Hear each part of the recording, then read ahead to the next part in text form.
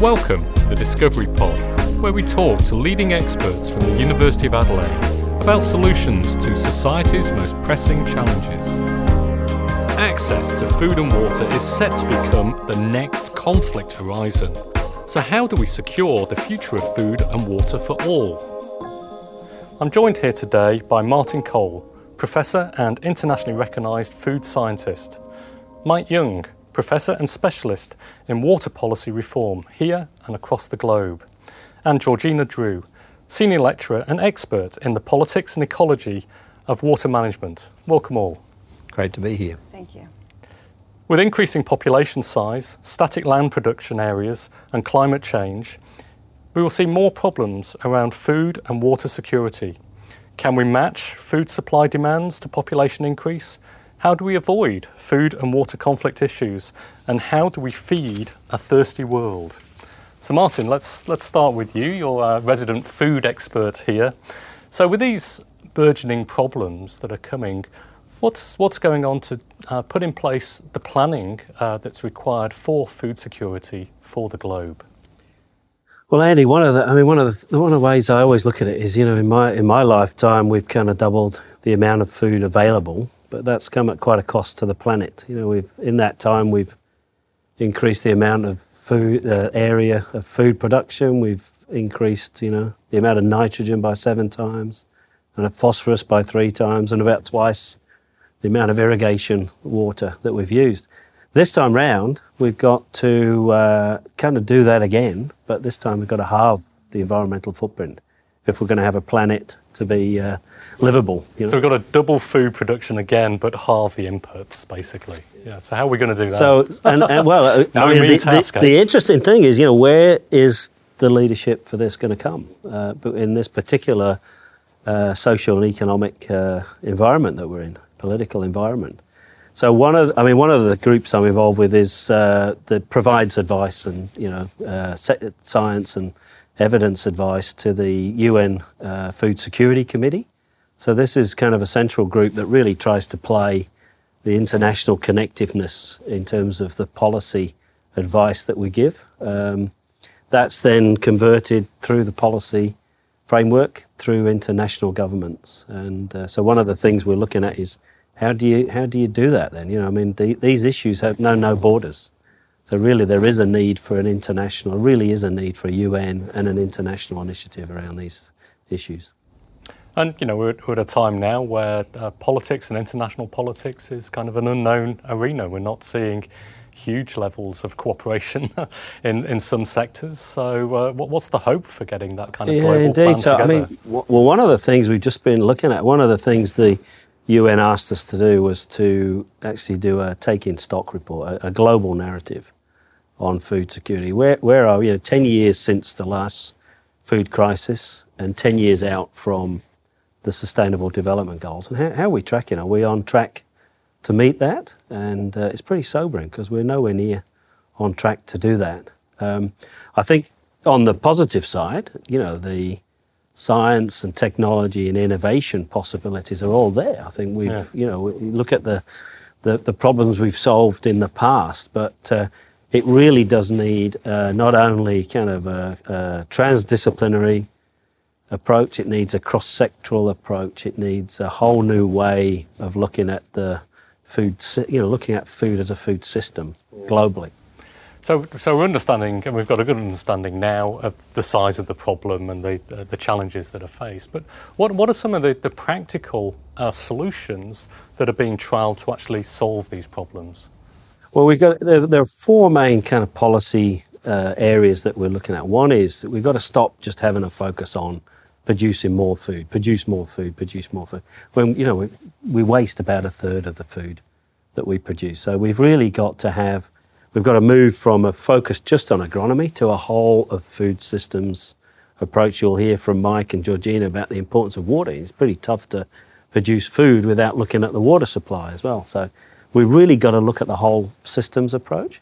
We've got to be looking at not just the issue of hunger. We've got to be looking at malnutrition in all of its forms. The irony is that we've got, 600 90 million people starving around the world, and yet we've got an obesity epidemic. You know, we've really got to look at the broader context of things. Yeah. So there's an uneven distribution of food. If we solved some of those food distribution and food waste issues, we'd already have more than enough food to feed the world and the population increase for probably the next 5 years. Look, I think the current, I mean, it's pretty tough to have one of these discussions without talking about COVID-19 and the global pandemic. Even before COVID-19, we had serious issues to resolve. Clearly now, what it's done, it's really shown up in inequalities, particularly vulnerable populations are particularly at risk to food insecurity. But what it's done is it's actually, you know, if you look at food stocks globally, they're actually about twice the level they were when we had the last food crisis. But it's not an availability of food; it's an access issue. It's actually getting access to that food, and it is a distribution of the food, particularly where there's inequalities and vulnerabilities. Yeah. And are we seeing that start to adapt and ease now that people are getting used to COVID and the Look, I think the policy advice we've been given is really around social protection. You think about really what's happened around the world as the pandemic has gone around the world, starting in countries which had a very developed food supply chain and a very sophisticated health service. We're now in regions of the world. You look at India, Brazil, Africa, parts of the world that were already might be on the edge in terms of food security. So these regions now, we're really starting to see we've lost a lot of the school food programs, school meal programs. So so we've been given a lot of advice on social protection mechanisms. Some of that has had a positive impact, but I think the big unknown is the global recession. I mean, we really still don't know whether we've reached the bottom of that and what the longevity of that will be until we get a vaccine. So that's really, whenever there's a economic downturn, that's when the inequalities of food availability and access really come to the front. And do we see economies returning back to food production at times of recession? Is that a natural switch you're that seeing? I mean, it'd be good to hear from Georgina about local production. So we are seeing, I think, the emphasis more, look at some of there's been a lot of disruption to local markets, particularly in fresh produce and things like that. But I think you're seeing now, it's a bit of a wake-up call. Even, countries like Australia, we're one of the most food secure countries, obviously, in the world. But I think even for us, it's been a wake-up call. We still rely on a lot of ingredients, a lot of packaging, coming in from overseas. So I think it really is a bit of a wake-up call to try and build some resilience into your own food supply. And that can mean really encouraging local production, local systems of food production to really maximise and minimise waste and maximise the value from that. Yeah, so there can be some good things that are potentially coming from this. And of course we need water to grow the crops. So Mike, I might move the conversation to you around the water security issues. You obviously have worked quite a lot around water dependent systems, both here in Australia and internationally. What are some of the frontiers and the issues really around water security that we're currently facing? I think the first one is, what does water security mean? And particularly where there is water scarcity, whether or not you manufacture water by taking fossil fuel and converting the energy and using that to convert seawater. If you don't do that, that's very expensive. It's affordable just at the moment for urban use, but it doesn't pay for agriculture. It's cheaper to just grow the food where the water exists, and that takes you into water scarcity, as it's often called. And when you have water security, you have a system that manages conflicts and tensions between demand and supply continuously and very well. And the ultimate bottom line to that is you need a sharing system. It's very basic. If somebody wants more water and there's scarcity, someone has to agree to take less. And it's as simple as that. The problem is all the political arguments. Everybody wants someone else to give it up while they take more. Finding a governance system that works is the biggest challenge of all. So it's a classic tragedy of the commons problem for this. So are there any models that do actually work for water sharing? Yes. They work brilliantly in small systems. Game theory, computer labs. Game theory. In fact, one of the most robust systems comes out of the Middle East, and it's very like the sort of the Australian framework now, but it's 3,000 years old. Yeah. And it was done where they So the had Australian framework was modelled on this, was it? well, in fact, it was. Yeah. Fascinatingly, because this is a longer story, but very quickly it started in the Middle East, went through across the top of Africa to Spain. The Spaniards took it to America. The man who became one of Australia's first prime ministers went to America to find out how to manage water so we could actually start an irrigation industry, was horrified what he saw in America, went down to Mexico and brought the Mexican system back to Australia, and that was the bones of how we started our irrigation story. But that's actually 3,000-year-old technology that says communities have to manage community by community. And people are very good. I don't have any trouble sharing with my family. When the family gets bigger and it becomes a small town, still no problem. When you don't get to meet the people, then it becomes much harder to design it. But that's the guts of it, is to have a sharing system and then to have a very robust accounting system so that you track and sort out how you adjust.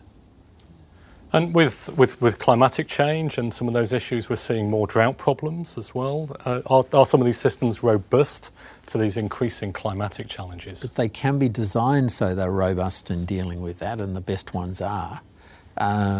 It's a fascinating process. When I look at the sort of changes, the ones that Martin's talking about, and where we'll go as we go into local areas, the rates of change are actually not so much climate as the problem, it's changing demands. When somebody gets wealthier, they want more water.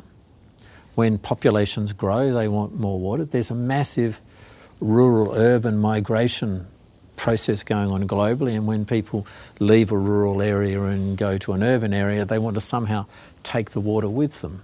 But there's a paradox in this, which is crazy. Yeah. Water is actually the cheapest thing in the world. If you want to buy a truckload of water, the charge for using it's only a few dollars. It's cheaper than sand, but it's so valuable. And there's, if you're on an island, they talk about the diamond paradox. If you're offered on an island a choice between a bucket of water and a bucket of diamonds, you take the water. So, I mean, are we at the point here in Australia where we need to be thinking about the crops that we're growing and the water use efficiency? So we understand that rice and cotton are quite water hungry in terms of those products. So are those sensible to grow here in Australia? Should we be growing different crops and a more stringent consideration of the water use efficiency of those?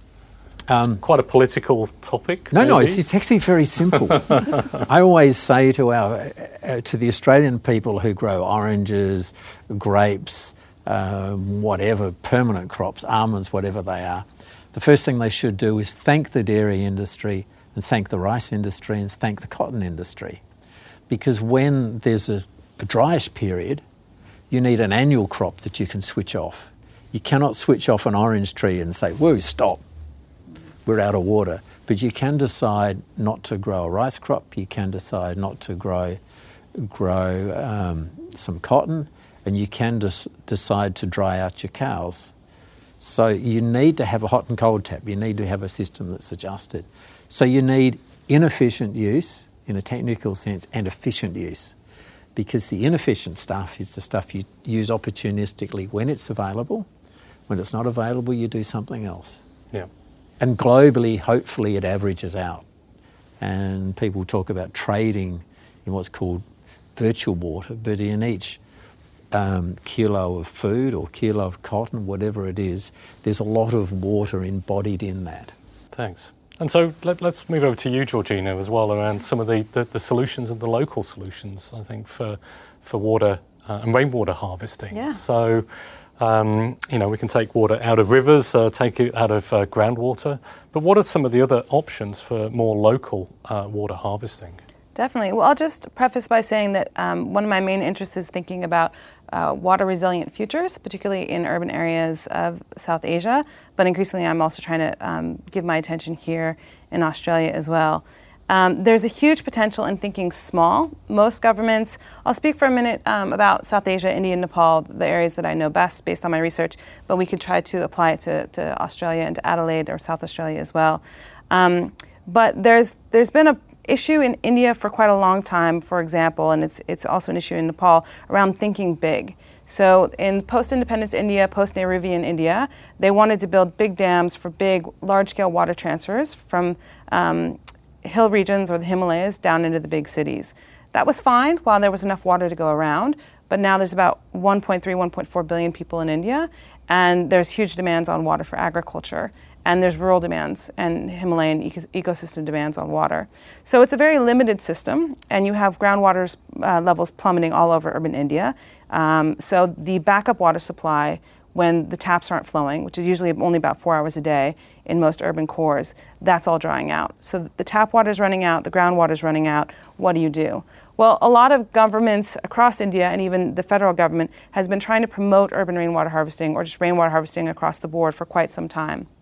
It's run into a number of challenges, but in my research on the ground doing ethnographies of water management in India and Nepal, what I've seen is that you have a very strong potential for uptake at the household level and at the, let's say, hospital, hotel, kind of the commercial, small-scale commercial level that has so far not been tapped into, because a lot of people need that initial support and investment to get things up and running. So there are various different efforts and policies at subsidizing this so that people will take the bait and build the infrastructures. However, one big problem is that once they're built, they do require quite a lot of maintenance.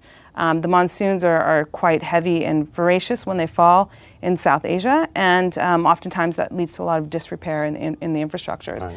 So you do end up with a problem where it's a viable, wonderful solution, but oftentimes they only actually operate for 1 to 5 years, and then they fall into disrepair. So then you have to look at how can you incentivize people not just to build things, but to maintain them. You also have to look at how centralized governments could step in and do more of their part in building centralized rainwater harvesting infrastructures. And just to preface the potential for that, New Delhi has about the same rainfall as Adelaide does, the metropolitan area, about 600 millimeters per year. And at the turn of the 21st century, it was calculated by the Center for Science and Environment that if the entire area of Delhi captured every drop that fell on the ground, it could service the 12 million population at the time. Now it's about double that. But it's a huge potential to capture all that rain and use it. So it can't just be all decentralized. It has to be decentralized and centralized. But the solution is there if there's enough political will and if there's enough social uptake, social and cultural uptake of that. Yeah, no, it's really interesting. And of course, you know, Damon Gameau's film 2040 talked about some of these local solutions. I just watched that, yes. Yeah, yes. So particularly with solar power and you know, incentivizing and providing subsidies for solar panels that then could be linked together as a network for small isolated villages that then basically become off-grid.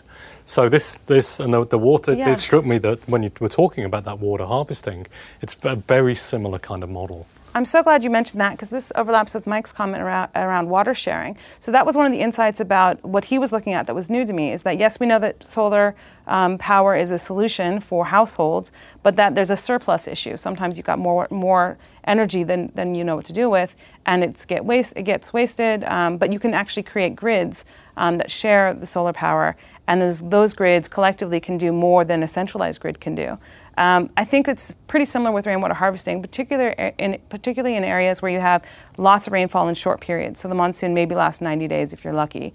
So for the people that do rainwater harvesting, it's almost too much water for them at one time, and that also becomes a disincentive. But if they could profit from it, if they could cover their annual maintenance costs by selling some of that water when it's in surplus, then already you've got a bit of the solution figured out there. So how do you trade and move that water when everywhere in the neighbourhood has an excess of water? That's the problem, isn't it? So the monsoon comes into a location, you get a big dump of rain, everybody has excess water, but 100 kilometres away or 200 kilometres away, then that might be the potential market there. That's true. Yeah, but it's the movement of the water that's the issue. It is. So, Mike, how do we move water those kind of distances efficiently? Well, actually, you let the water flow downhill. That's not do you? hard. Okay. The physical side's easy. It's actually trying to work out whether you need to pay the people to leave the water in, And it all gets tangled up in money and how do you do that? And there's essentially two models in the world that work. One is every year the government takes some water away from everybody and reallocates it. That's very hard because politics gets involved. Or the other is to set up some market-like frameworks, which the world still is experimenting with. Australia was doing very well in it. We, as we developed it, we just started using more and more water, and we keep on striking problems at the margin. But it's conceptually possible to design the incentive structures to do that. Underneath all of this is something we mentioned earlier, which I think is the hardest debate that everybody has, and that's how do you use subsidies and where does government spend its money? And the world is littered in the area of water with systems where governments have gone in and offered to pay and support and subsidise water use and access to water infrastructure, and then government's priorities change. So, and the horrible thing that happens in a lot of the big citywide systems is that you can get away with not maintaining a system for a while because the infrastructure gets older and older, and then suddenly you're left with this massive bill. 70% of the water which is being used is non-revenue water, it's leaking everywhere, people are stealing it all over the place, and getting it back into a tight management system is a very, very difficult process. You go into India, you find that with all this groundwater depletion, one of the big drivers of that has been poor people demanding to have access to water, and as it goes down they insist on having free electricity so they can chase the water down and keep on depleting the resource, rather than forcing the structural adjustment and change. And the hardest part, which we have in Australia as well, is when you start talking about trading water. How do you keep populations aligned with the available water and making sure that water goes to produce the most food? As Martin says, you need the most food. And if you start using water in places where it's not making the greatest contribution it can, then we get compromises, and there are environmental compromises, there are food compromises, and there are economic compromises. Getting that right is really where the world's at. We've gone from the hard solution, building pipes and dams, to talking about the soft solutions, the institutional arrangements of how do we build social structures that work no matter what happens. Yeah. I guess this also comes back to the local harvesting by households, but also then local government investment within storage facilities for water as well. So it's got to be a mixed balance between those to solve this problem. This is a big debate we're now having in Australia in the Darling. When you have lots of local harvesting and capture, remember that water used to go somewhere. And in many of the places where there's a shortage and where people are being told to harvest water, it's not right at the sea, it's inland. And that water was being used by somebody else. And this gets back to the whole issues of sharing. And the Darling River in Australia ran out of water because of upstream essentially capturing of runoff and using it locally when people downstream had got used to having it to maintain their ecosystems. And that's real water scarcity. Georgina, I also wanted to just touch on some of the other issues, which I think then reflects back to Mike and Martin's comments around is, you know, how do you get the change? How do you motivate? So you've got a good solution. How do you then motivate people or communities or local governments to invest in that and make the change? So often we can, as researchers and scientists, we develop the solutions, and then, you know, of course you're going to adopt that, but the adoption side and understanding the culture of that adoption is a critical component to getting that. I love this question. Thank you for asking it. So what I have seen in my research is that I mentioned it earlier, but there's a need for a mindset change, which is really a cultural shift that needs to happen. And it harkens back to some of the history that I was mentioning, but I'll just give the example of New Delhi, for instance. When the British set up their capital in New Delhi at the turn of the 21st century, one of the first things that they did is they decided to pave over a lot of the local water structures that captured water and that serviced people within the city. They did have inner basin water transfers for the water they drank, but they had other locally sourced waters. And that continued, that mindset continued that to capture water and to store it locally is a misuse of space. It's unhygienic. It might attract mosquitoes, which might have malaria or dengue, which are real problems in South Asia. But the legacy of that is that when a politician needs to get elected and make promises, that politician is most often nowadays going to make a big promise. They're going to say that they're going to make a new dam with another long transfer from the high Himalayas down into an urban core. And voters are opting into that. But there needs to be we can know those promises are going to start to be hollow pretty soon. We're running out of rivers to tap. The Himalayan glaciers are melting. So the politicians, I believe, now have responsibility. Municipalities have to walk the talk that they have laid out in so many of their policy documents, that they need to say, look, I'd love to promise you another big water transfer, but I can't. Instead, I need to promise you that we will harness stormwater and channel stormwater and filter that and use that for our urban core. We're going to put rainwater harvesting on all our municipal buildings. In New Delhi, for instance, the municipality is the largest landholder out of everyone that lives in New Delhi. And they've done rainwater harvesting on just a few exemplar buildings. So there's a missed opportunity there.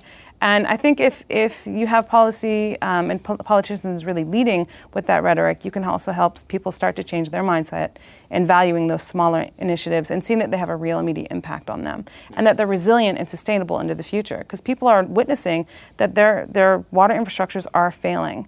There's a huge amount of water loss in the transmission from the Himalayas into the main pipes in Delhi, and then within New Delhi, there's about another 40% of water that's lost. So it's completely inefficient, but thinking local is at least more efficient. It comes with different problems, but it's more efficient. And the water's free. Mike was talking about, water being cheap. Well, rainwater harvesting, as long as you're not counting the infrastructure, which once you build it, you just have to clean it and maintain it, it's the freest, cheapest thing that you could possibly imagine, capturing rain. And so the motivation then comes from the value for that, but also, people together being part of the solution that they see is a real problem for their societies. Yeah. And if I could just mention one more thing on that, is that I have been completely heartened and just taken a lot of comfort in the fact that the people who do end up taking that investment and managing rainwater that they collect and then use, they have so much pride in their infrastructure. They have such a feeling of stewardship and responsibility as being, both towards their family, as urban water stewards, they have that sense, and then towards the ecology as well. They feel like they're walking the talk, they're being good environmentalists, and they're making a difference. And they can see it every day. Yeah. And just the joy of a smile of someone who's taking a sip from a glass of water that they have caught on their roof and stored on the ground and then filtered in their kitchen, and then they're drinking it in. I've had the pleasure of drinking harvested water all over from the south of India all up to Kathmandu, Nepal, and it's beautiful. So it's like eating your homegrown vegetables or your homebrew, that same those sense kind of things. Going to the farmer's market, except for you did the whole thing from start to finish. Yeah. I wondered if I could just change tack a little bit and so for new students that will be coming into the university, what are the kind of key challenges that they would end up working on that are kind of the frontier challenges of today?